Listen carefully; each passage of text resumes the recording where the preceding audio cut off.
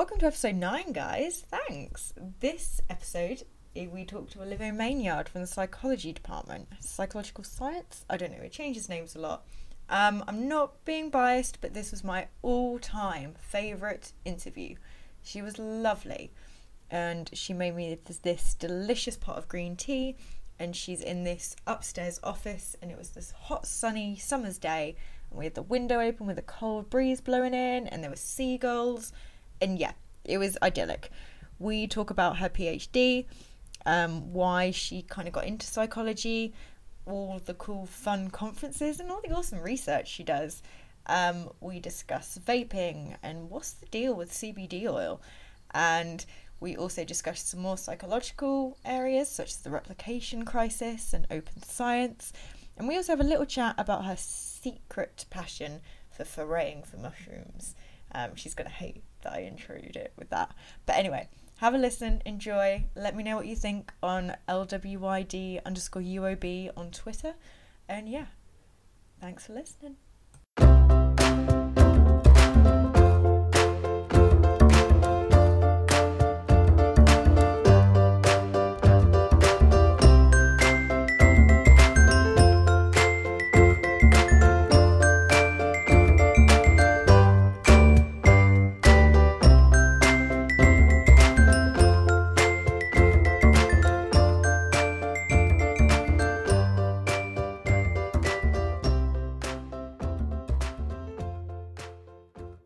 Hi, I'm Olivia Maynard. I'm a lecturer in psychology, School of Psychological Science. I've been here for a long time. Well, I've been here for my entire career, actually. So I did my undergraduate degree here in this department, and then I did my PhD straight away, and then I did 5 or 6 years of a postdoctoral research, and then started the lectureship. Wow. Yeah. 6 years, is that longer than normal? So a postdoc. So a postdoc is a kind of a research job. Okay, yeah. So you get paid as a job. Oh, wow. And you're just working on different projects. So I worked on a bunch of different projects in that time, and spent that time sort of developing my research portfolio and kind of things I was interested in, building collaborations, getting some teaching experience. So yeah, I think it's kind of about normal 6-7 years for a postdoc before you maybe get a permanent job. Yeah. Okay. Cool. So, why psychology? What started your interest in that? It's a difficult question. So I think I'd probably be lying if I said that there was a plan. If I ever had a plan, I haven't. I think I was interested. I did psychology at school and was interested in it. Didn't like how it was taught, so I spent a lot of time learning in the library on my own. Didn't go to the lessons. And just worked it out for myself. I think I probably enjoyed it most out of all the things I did at A-level, and so, I'll do that at uni. And I kind of went from there, really. Yeah, no real particular plan for why. Okay. But you now specialise in tobacco and alcohol? Yeah, mostly. Yeah. So how did you veer down that path? Yeah, again, I think for me it's all just chance and... Yeah. So I've always been interested in health and health psychology. On how we can promote health. And actually I was first of all interested in eating behaviour. And I actually tried to apply for a few PhDs around disordered eating, and then for various different reasons didn't get them. The most infuriating reason was that I didn't put enough postage on the application that I spent weeks and weeks on. I spent so much time on this application. I really vividly remember, I have a flashbulb memory of posting it. And then didn't hear anything back. Thought that's really rude. Didn't hear anything back. And then got it returned in the post about a month later or 2 months later. God. So I didn't get that one. But you know what? But then I got this other PhD that was on standardised packaging of cigarettes and whether that might be an effective way to encourage smoking cessation or a way to, I guess, increase attention to warnings. And that kind of came about really fortuitously. But it was also related to health. So I went down that route. Nice. And your research actually kind of contributed to what is now plain tobacco packaging. Yeah, so I think I was pretty lucky with the PhD actually. So I started it at a time, so I started it in 2010, I think. And that was when the UK government was starting to think about potentially introducing it. And my whole PhD sort of followed the political process. So, they were starting to think about it, and then there were some consultations on it during my PhD, and it seemed to really perfectly coincide with when I published papers or had research done. it was pretty lucky, I think. No. Yeah, and so my research fed into some of those consultations in the UK and also in Australia where they introduced it first, and sort of gave me a really good grounding in how research can feed into policy and how, as researchers, we can do that or can't do that, as the case may be. Yeah. Oh, that's really cool.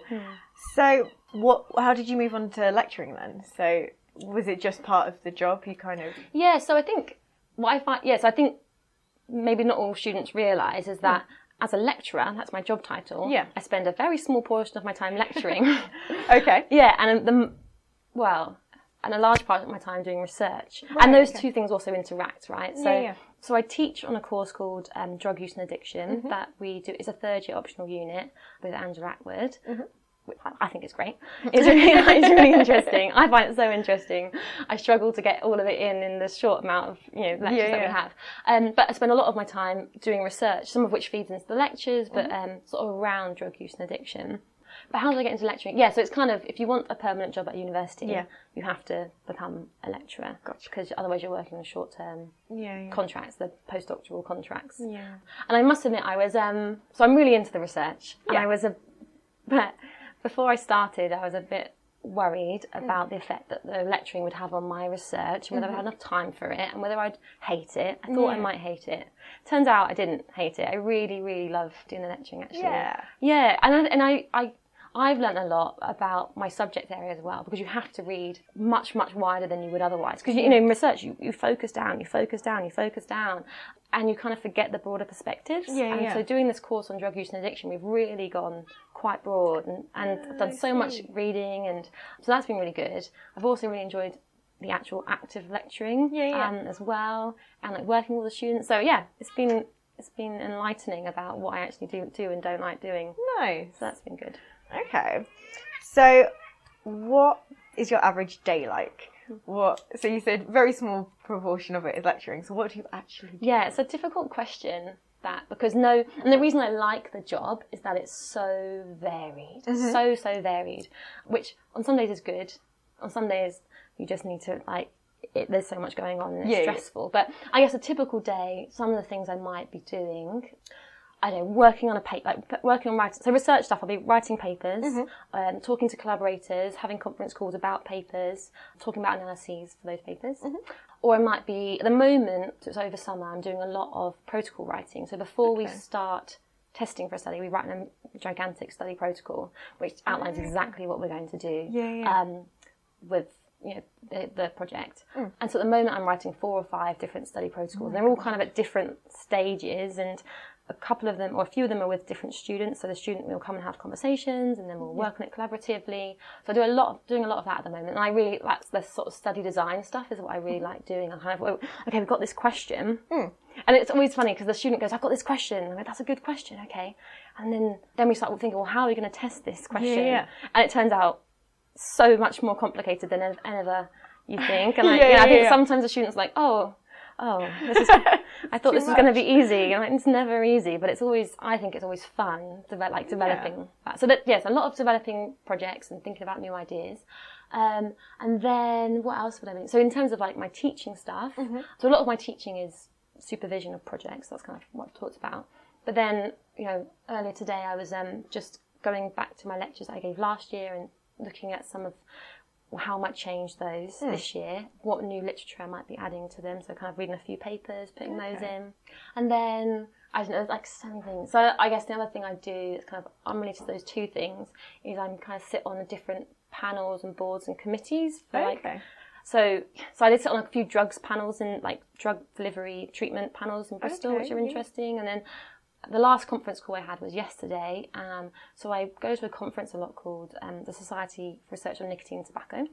And I'm on a small group there where we're trying to work out how and whether we're going to allow the tobacco industry and the e-cigarette industry and the pharmaceutical industry access to the conference. So, and I know it's a whole separate thing. But so having these kind of strategy meetings about conferences or about treatments for drugs in our community, and I think so I'm going on a bit. Basically, I do lots of different things. No, it's all super interesting. And I think that kind of what I'm kind of mean from that last bit is that we do research in a particular area, and I guess we have some knowledge around that. And it's important. I think it's important that researchers do public facing stuff and do work with organisations who are trying to do stuff on in the real world. So that's what I'm trying to do. So I'm on a Transform, a drugs organisation in Bristol, whose goal is to essentially work towards legalisation of all drugs. Oh, cool. And so, recently had a meeting with them and looking at how our research and researchers across the university who are doing research on drugs can feed into that work that they're doing. Oh, wow. Yeah, so lots of really cool stuff. So basically, I get to meet with really interesting people, whether that's students or people that work in practice or policy, and I enjoy it. Oh, that's so exciting. So what was your favourite thing about it? Like, about psychology as a whole, or about your specific area? Like, I don't mind. But... Yeah, right. I think, so I guess maybe my job, I like the fact that it's so varied, and I get to have interesting conversations and meet interesting people and do fun things. That's good. I think the thing about like research that I like is that, particularly psychology research maybe, is that you can just be walking down the street and you can see something and think, oh, hang on, what's going on there? And like, oh, hang on, maybe I should have a conversation with someone about that and see if we can come up with a project to understand that a bit better. I don't know, like, just like, and they come up with silly ideas for, not silly, but like novel ideas for projects.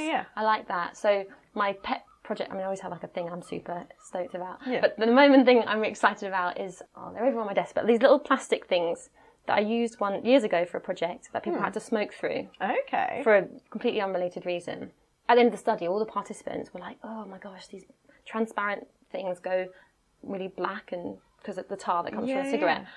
And they're like, that was so disgusting. It made me want to quit smoking. I was like, oh, interesting. Exactly. So it's like, oh, that's an interesting thing.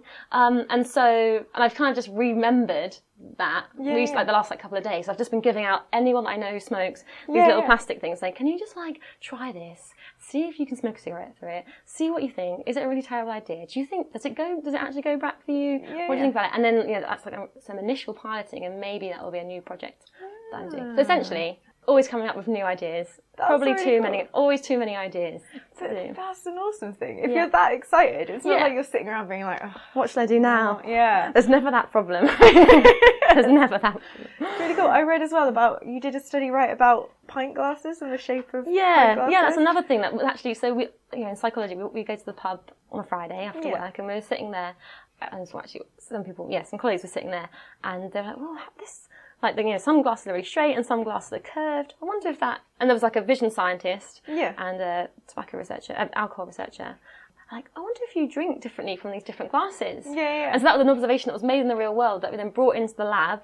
And then also into pubs as well. Changed their glasses and saw whether people drank faster from curved glasses, which they did. And then straight glasses, So, God, those little pub meetings on a Friday must be so interesting, though. Yeah, definitely. I think, I'm probably going off on a tangent here, but yes, they are. They're, it's really nice to have that time with your colleagues. It's not, I think it's really important that we have time with our colleagues just to chat. And so I'm a big advocate for coffee every day. You'll often see me having tea or coffee, not because I'm not working, because I'm having ideas and having conversations. And I think that's really important that you have that. One thing I'd say about going to the pub, obviously not a lot of people, not everyone can do that. Particularly people that have kids or have caring responsibilities. So I think that's why, we have to make sure that we have that time in work hours, and it's seen as like a part of work. That's really nice. Yeah, so that's it's like collaboration. Right? Yeah. We did a study, or I looked at the arrangement of schools, and I think it was Yale.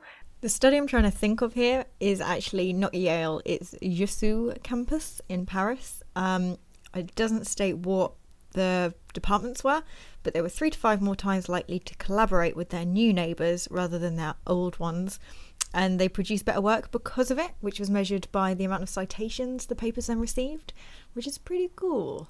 And they were doing some work on another building, and so they moved like one department into another department, and they never normally work next to each other. But it turned out all these cool collaborations That's so cool. were coming from those departments, because I think it was something like chemistry and, I don't know, physics or something. And they just walked past each other, and they'd like input on each other's work. And so then all these cool ideas were coming out of it compared to when they were just working in their own little schools. The silos, yeah. And I think you can't necessarily measure that or predict what it's going to look like. Yeah. But if you open up the space for people to have conversations, and those conversations will happen. Yeah. And they won't necessarily happen every half an hour you spend having coffee, No. but they'll happen some of those times. So I think, it's really important. That's really cool. Oh, I love that you guys do that. Yeah. We need to do more. We do it, but we need to do more of it. Yeah. So, okay, going from favourite then, what is your worst thing about it? Worst thing about psychology? Oh my God. I am an optimist. I do find I don't really think about negative things, and that's probably... That's fine. But what's my worst thing about it? I think that with a lot of jobs... So this is my thing about my job, I say, rather than psychology, is that if you are passionate about something, you will take it home with you. Yeah. Whether that's like emotionally or in real life, you'll be working late at night on it. Yeah. And I really try not to do that. And I do quite a lot of stuff outside of work to stop me from doing that. Yeah. But I think that's the one thing, is that it can take over. Not necessarily always in a good way. Yeah. And there's just always more. And I know a lot of colleagues do get very stressed, and I think that's because there's always more things to do. Yeah. And if you care, particularly if you care about the students, then I've got to deal with the student request now. I've got to do this. And I think for me, having boundaries, so I'll say to students, I'm not going to reply to emails over the weekend. Yeah. I'm not going to reply to emails after 5. Yeah. In fact, I won't be replying to emails. Put it on Blackboard so everyone can see it. Like having those, I think people do respect that, but that protects you and also protects them. Yeah. I think because you do care, but you also want to make it fair, and you want to make sure you have the capacity to help people. Yeah. Rather than just stretching yourself so thin. I think some people do that. Yeah. I think, like you're saying, it must be super difficult though, because if you love it, you want to do it all the time, right? But it's good. It's self-discipline to be able to cut yourself off. So what stuff do you do outside then? You told me about mushrooms, but that wasn't on recording. So people that do my drugs and addiction course probably find out that I'm into mushrooms, because I put some mushroom in there. So I have a lecture on psychedelics and use of psilocybin, so magic mushroom, for treating mental illness. I go on about that for a little bit. There's also some cool mushrooms that, like, there's one called... I can't believe I'm telling you this. I'm excited now. There's one called Tipler's Bane. That's the common name. And if you eat that mushroom without drinking, you'll be fine. You can eat it. If you eat it before or after having anything to drink, you'll get immediate sort of toxicity and sort of like really bad hangover symptoms. You'll be vomiting. So there's some really interesting psychopharmacology going on there, and it's the same drug that's in disulfiram, I think that's how you say it, which is a drug, or antabuse. Oh, okay, yeah. Maybe, so antabuse, definitely, disulfiram, anyway. And antabuse is used by people who have alcohol dependency issues. They take it to basically stop them from drinking, because it has this horrible negative effect. Oh, okay, like aversion therapy. Yeah, exactly. So the mushroom is the same thing. So I'm into mushrooms. I go out with some like 17, 80-year-olds during autumn. I'm looking for mushrooms. I bring down the average age by quite a long way. I just think they're really beautiful, and I think what I like about it is that I'm probably quite a hectic person, and I like. You're like, no, you are. No, I was just like, I think I can agree. No, I'm the same. Yeah. No, you're not joking. So quite a hectic person. So I find that doing something slow, like looking for tiny things in a forest, is a really nice way to spend your time and trying to relax you. Oh my gosh, don't you just love her? Oh. Yeah. I imagine it's very mindful. It's very mindful, but also I guess I like the scientific part of it as well, like trying to identify what they are, and like some of the really interesting pharmacology and Awesome.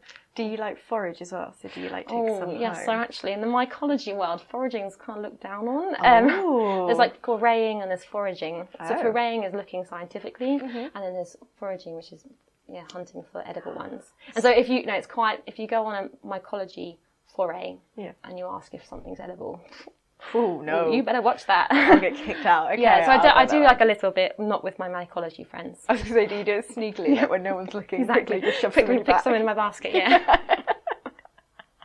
But do you like mushrooms? Because you know, like, you Yeah, might no, I like to do. look at it, but you hate the taste. No, but I had some mushrooms this morning. that's Yeah. good. So, are there any common myths or misconceptions concerning psychology or your area of study that you kind of want to put to rest to be like, no, guys, this isn't true? Yeah, okay. So I do research on tobacco and alcohol, obviously. I think for tobacco, so what I've found the last sort of 5 years is if I say I do research on tobacco and alcohol, invariably people will say, but what about e-cigarettes?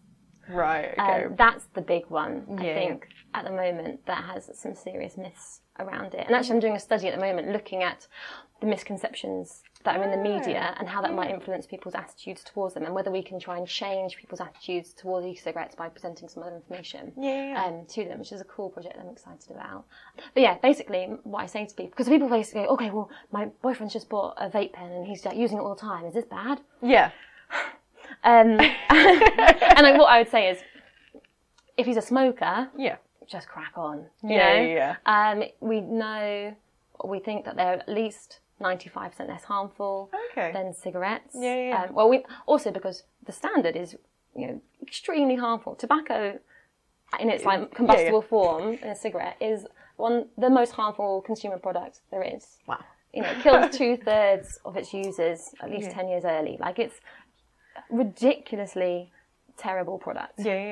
And I should say here, I'm not anti-smoker in any way, shape or form. I'm anti-tobacco. I'm So we've got this product, e-cigarettes, that do seem to help people to quit smoking, do reduce the harm from tobacco considerably, and still provide nicotine. So there's tobacco, which the drug people are interested in is nicotine, and e-cigarettes provide that, we think, relatively safely, without all the extra harmful stuff that's in a combustible cigarette. There's a lot of concern around uptake among youth, and whether that's like acting as a gateway. And so we've just published a paper with some colleagues in Cardiff where we looked at the trend in youth smoking before and after vaping became a big thing. And we found like there was no effect of vaping. So what we don't find is that suddenly we see an increase in youth smoking because of vaping. We don't see that. We just see this continual downward trend in youth smoking, which is fantastic.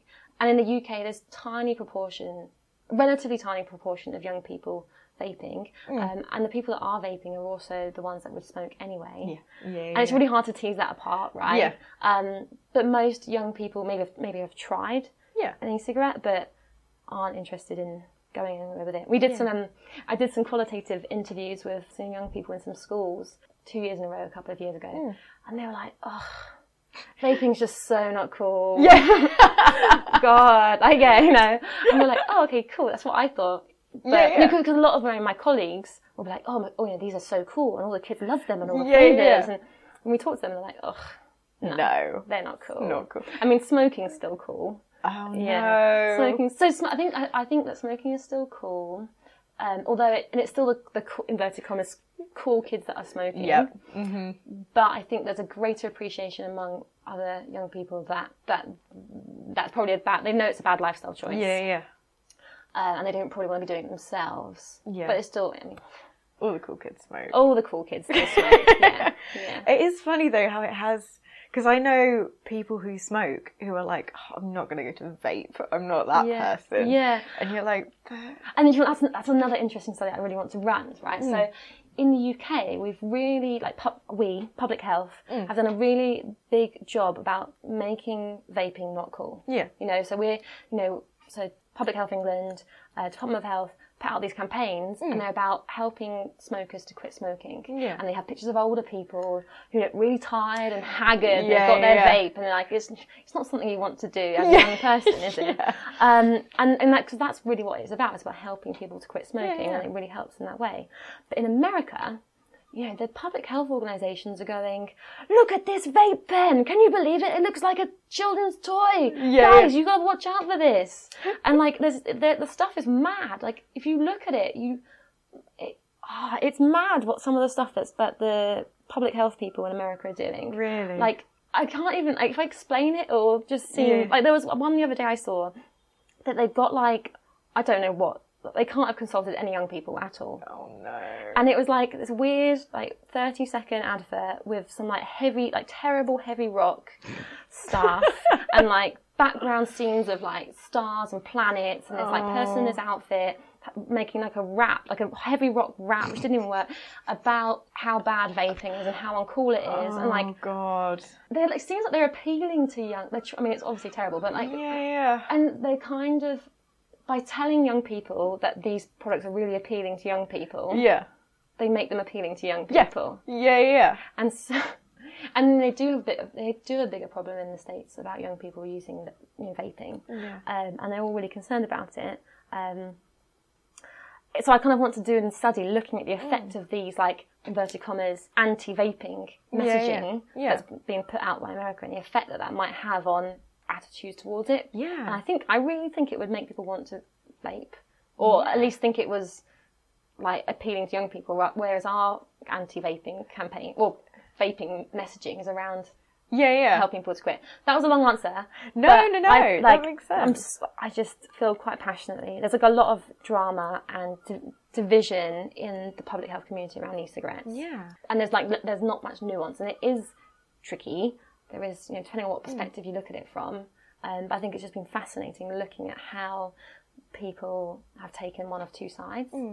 I'm obviously from the sort of harm reduction. Yeah. Drugs harm reduction, which is people are going to take drugs, either because they're unwilling or unable to stop. Yeah. And so how can we make that easier, or how can we reduce the harm associated with that? Yeah. So if someone wants to use nicotine, well, how can we give that to them in the least harmful way? That's a really that is the point, because abstinence isn't going to stop. If anything, it encourages it, right? That's what like prohibition taught us. Abstinence and criminalisation doesn't work. It increases harm. So what can we do about that? So I've got a PhD student that's doing some stuff on opioid substitution therapy as well. Yeah, so like lots of really interested in reducing harm, basically. I'm going to ask you though, I can cut this out if it's fine, but CBD oil, what is your view on that? That's so funny. I was just having a conversation down the corridor with Angela Atwood about CBD. She was like, we need to do research on CBD. Yeah, I was going to say, because it feels like one of those things that they're like has become trendy. It's so trendy. But hasn't had necessarily a lot of research to back it up. Because they do like CBD coffee and stuff now, right? Like, so there's a shop down the road, Mary Jane's, that does, just opened, that sells CBD coffee. And they sell it, I think it's 10 or maybe it's 20 milligrams. You can get your fact checker on this. According to their website, maryjanes.co.uk, it's 10 milligrams of coffee. So in some of the studies they use CBD for, you have to have you give them at least 200. Oh, right. So it's like a homeopathic level of CBD. Yeah, like the tiniest. But it's very trendy, and there isn't a lot of research on it. But I think there's some potential. So Angela had just been to a conference, British Association of Psychopharmacology, this week, where some people in Bath, Tom Freeman as well, are doing some research on CBD for treating alcoholism, I think. I don't know the ins and outs of it yet, actually. I haven't looked into it, but there's definitely some interesting things there. I think it's generally CBD at the moment seems to be massively hyped up. But I'm interested to find out more. That's cool. Okay, that was a nice answer. I was expecting it to be like, oh, I don't know, there's not enough research, or I'm not good, like it's... But that's exciting, like, there's not a lot of research, so I'm excited. And like when it starts becoming anecdotal, you do want to know, you're like, so many people are saying it works, so I now want to find the science behind it.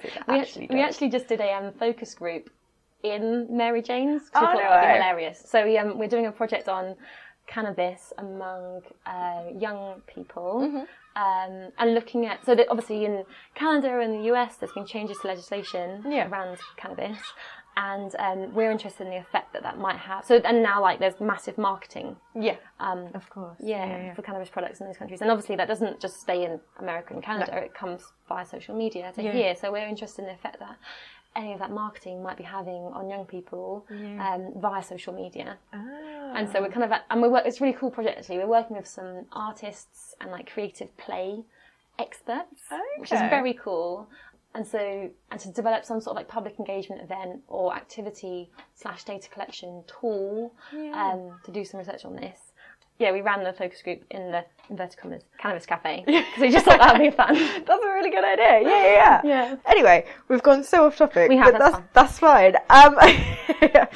So, what direction do you see psychology and your kind of research taking? So we talked about like legalizing, but what do you see happening in the future then? So I think more broader for psychology, maybe like a couple of broad things. So first of all, so my research has always been very applied. Thinking about like the policy, what's the policy problem, and trying to answer that from a sort of psychological perspective. But a lot of the work that we do in psychology isn't very applied. Like basic vision science or language or something like that. And I think that definitely has a place, and it's really important that we understand that sort of basic building blocks of psychology. Unfortunately, what we're seeing is that, so one thing that I have to do a lot of, I didn't mention this, but another thing I have to do a lot of my time, so a lot of time I'm doing is applying for grants to do research. And so I spend a lot of time coming up with ideas, writing these terribly long grant applications that invariably don't get funded. But the way you're a bit more likely to get funding is if you have an applied lens. So what's the another time I'm going to use the air quotes. What's the impact of this research going to be? So there's like a big focus on impact. And if you're doing really basic vision science, it's harder to say what that is. So a lot of those people are trying to think, well, how can I bring that into the real world? So I think what we're seeing is a lot more of that because of the funding mechanisms. And I mean, I do that anyway. That's kind of where I sit. So it works for me, but I don't know how other people perhaps feel about that. And then the other thing I think that we're seeing is the whole open science. So there's, in the last sort of, I guess 5-10-ish years, there's been big shift in understanding or awareness that a lot of the studies that we maybe have relied on or thought, think really big studies in the field don't replicate. Right. And there's a sort of, reproducibility crisis. And there's lots and lots of reasons for that, but one of them is the fact that a lot of the research we have done isn't open and accessible. So what we do now, so I kind of talked about study protocols earlier, and one of the reasons we do that is to make our research really open. So we say, right from the beginning, this is exactly what we plan to do. These are our independent variables, these are our dependent variables, these are the analyses we're going to run, this is how many participants we're going to test, and then we go on and we publish that online before we start, so you can go and see all the studies that we plan to do. And then when you actually get the data, you just do what you said in your plan. Like you don't mess around with it. You don't go, I'm just going to test some more people because I didn't get what I thought. I might just run some different analyses. And I don't think, people don't, some people do, most people don't change their analysis plans because they want to change the data or manipulate the data. They do it because they're just human and they think, hang on, that is an interesting question, maybe I'll do it in this way. So open science and open, like, those protocols don't stop you from making changes to your analysis plan, but it just makes you realise, that isn't what I said I was going to do in the first place. So anyway, so that comes as kind of one part of open science, and then making data open as well so people can access it, making papers open access as well, so anyone can read them. A lot of focus on what good research practices are. Loads and loads of cool stuff's going on. And some people in the department work. Marcus Manufo does loads of work on that as well. So that there's this big push to changing the whole way we do science, which I think is really exciting. And some people I think is a bit terrifying because it goes against how they've done everything for their entire careers. Of course. But that's exciting. That makes sense, right? Because I know I've been super frustrated as well, just doing research for assignments where you try and access something and you can't, but you have to pay like $40 to read a paper. And it's like, why do I never do that? Never pay. No, don't because worry, you can either find someone at a different university who has access, or you can use the ICANN-has PDF hashtag on Twitter. And technically you shouldn't do it, so that's but it's a thing. So you write that and then ask for the paper, and then someone will send it to you. And then you just delete the tweet immediately. Awesome. That's very handy. Yeah, because the researchers don't get any of that money, right? It's just the publishers. Which seems mad. So there's a big move towards open access publishing. And the university have funding generally for open access funding publishing. So we're going to move on to innovation and entrepreneurship. What does innovation and entrepreneurship mean to you? So what are your definitions? Gosh, I don't have a definition. I suppose, in practical sense, innovation, like research feel like the research I do has to be innovative. It is like, that's what research is. So coming up with a research question, I find, reading literature and finding what's innovative, what's new, what hasn't been done before. And then kind of, we talked about this, but then thinking, well, how can I design an experiment to test that question? And you have to be innovative with that. You have to, I don't know if my definition of innovative is right, but, think about how we can address that problem. And there's so many different things to think about. That's, I love doing that. And that, to me, feels like a very innovative project. Yeah, for sure. So actually, I'm working with some students that are on the Psychology of Innovation project, masters of them. It is a master's, isn't it? Yeah, master's at the moment. So they're just finished their third year. They did my drug use and addiction course. And they're interested in the effect of MDMA or ecstasy on mood and cognition. So we know that we know about alcohol hangover. We know much less scientifically about that sort of come down experience you get. And so we're going to be doing some research on. So they came to me saying, we want to do some research on this. And I go, cool, sounds like a great question. Now let's spend months working out how we're going to do this. And so we really had to spend a lot of time thinking about what the best methodology is for doing this research. So I think now, oh, are you all right? I'm going to just tell them to. Sorry, phone call. I think I was saying, so we can't give people MDMA, not at this point anyway. No. So how else can we do it? Well, people go out and use MDMA in their free time. So we're going to go down basically to Soaps Croft. This is the plan. And recruit people who are going out on nights out, and then basically getting them to sign up, and then following up for six days afterwards. Send them text messages to get them to complete some mood questionnaires and depression, questionnaires on depressive symptoms, with a view to perhaps doing some more research down the line, looking at sort of more cognitive tasks as well. But it's felt like a very innovative project with my innovation students. We've really had to go, well, there's no standard for this. We've not done this before, and very few other people have done anything like it before. How are we going to do it? Oh, wow. That's very cool. This is going to go on a massive tangent again, but the legalities of doing that, because MDMA is illegal. But so, do you have an obligation to? Good question. So, you have to submit ethics for any project you do. And I've been having some issues with the ethics, getting the ethics for it. Of course. Because there's concerns around. So, if you're collecting data from people that is perhaps puts them in a vulnerable position, or exposes them, to some illegal activity, then you have to get more strict ethics. Obviously. So no, we don't have to, so all data we collect is confidential and anonymous, so we won't be reporting anyone. But that's the concern, right, that people might have that concern that would be how we'd be using the data.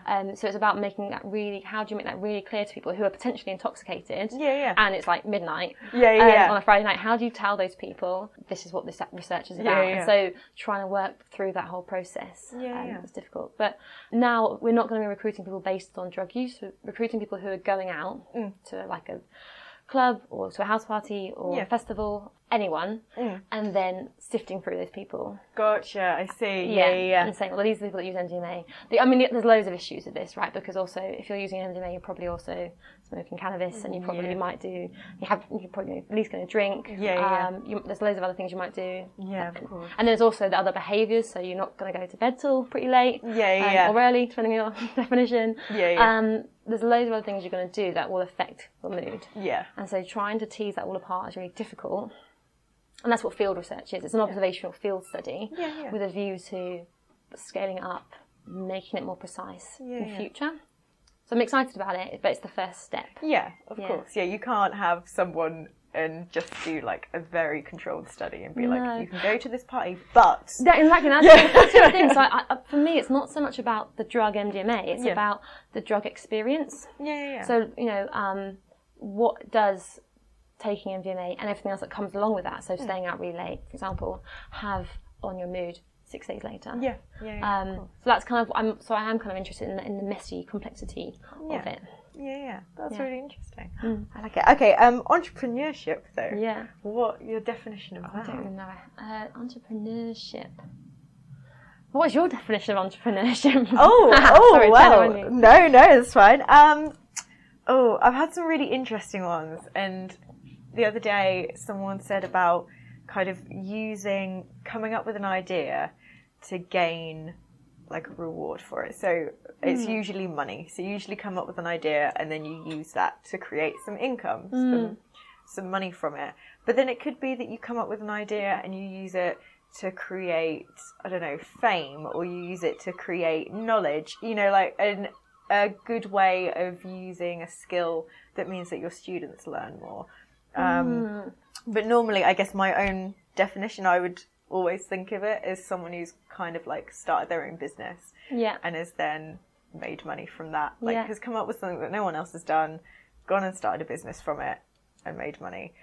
Which is where I think it ties in with innovation, but it's not something I thought a lot about, I suppose, because I'm not really interested in making money. Beyond having a job. And I think that's interesting about entrepreneurship. Doesn't necessarily just have to be about making money. It can be about producing something that's otherwise of value to people, and whether that's delivering really excellent lectures, because I don't know how that's different from innovation though.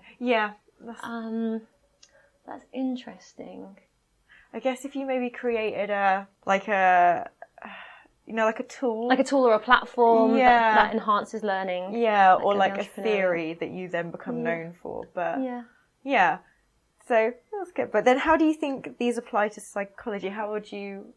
Oh, well, I guess we've kind of covered that. So the innovation and using innovation for research design, I think, is the key thing.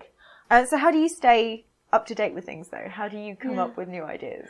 So summer is conference season.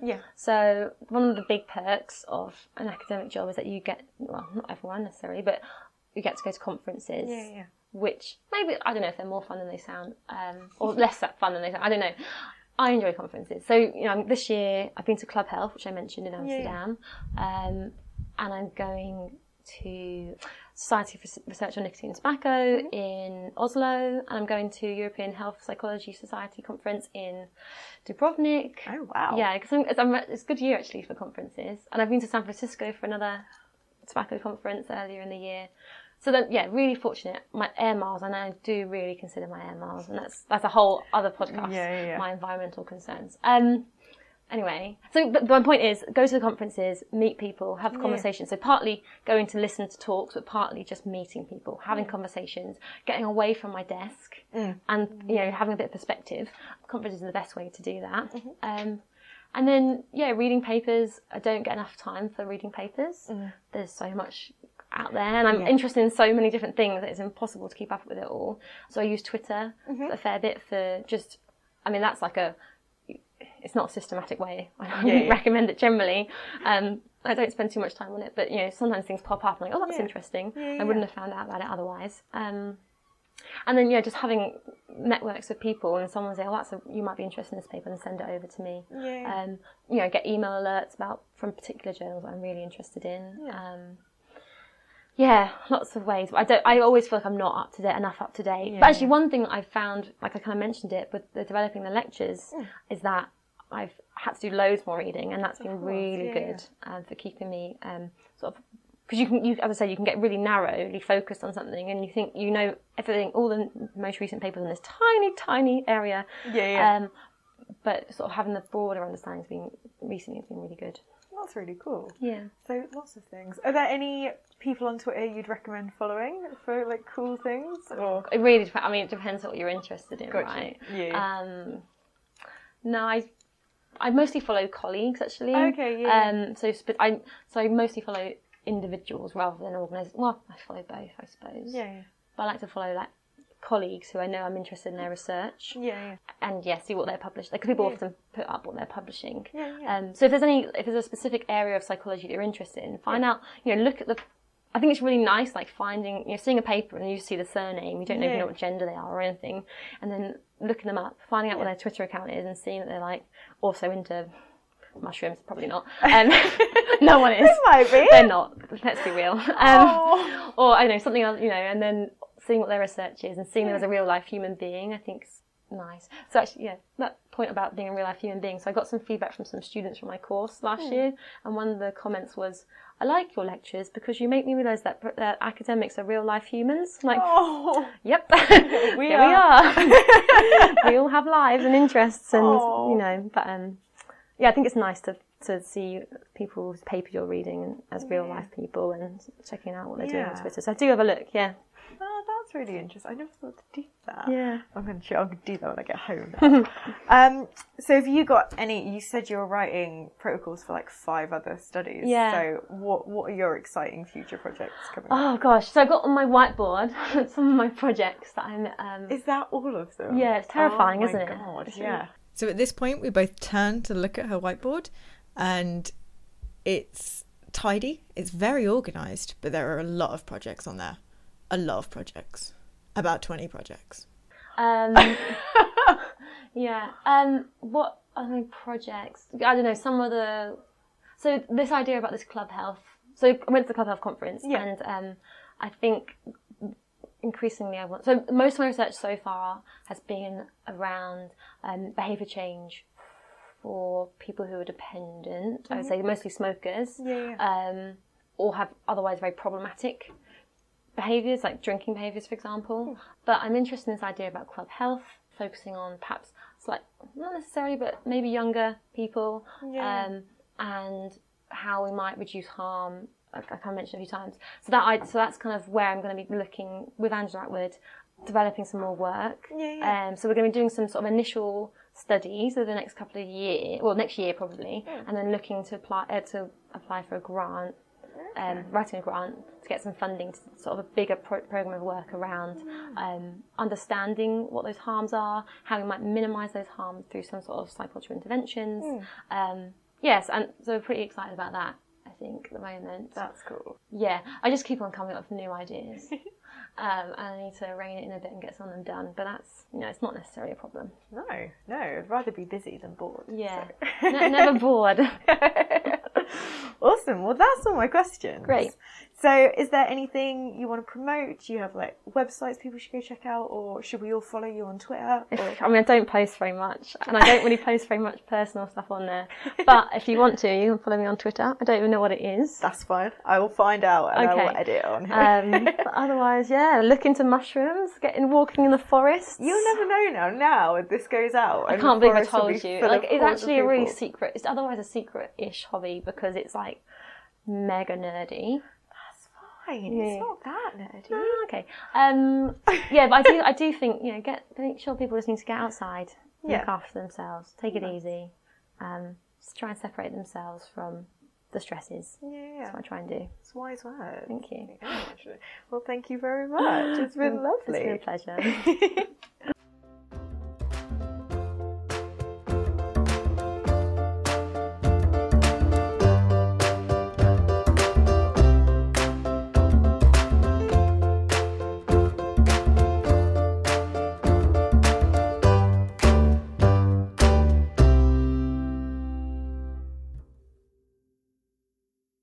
Oh my God, isn't she just so lovely? Can you now see why this was one of my favourite interviews to record? Oh, and she said about her Twitter, it's Olivia Maynard 17. That's all one word, Olivia Maynard 17 on Twitter. And also follow us on Twitter at LWID_UOB. Let us both know what you thought of the interview. And find me on Facebook at Love What You Do. Just give us a like. I've only just set it up, but I've only just released episode 1 on SoundCloud, so you're going to be listening to this 16 weeks in the future. So you might have already found me on Facebook. If you have, thanks. And if this is 16 weeks in the future, future Jess, this is past Jess. Don't be stressed about exams. You've got this. And that's everyone else. Everyone's got this too. We've all got this. Cool. All right, I'm out of here. Thanks. Bye.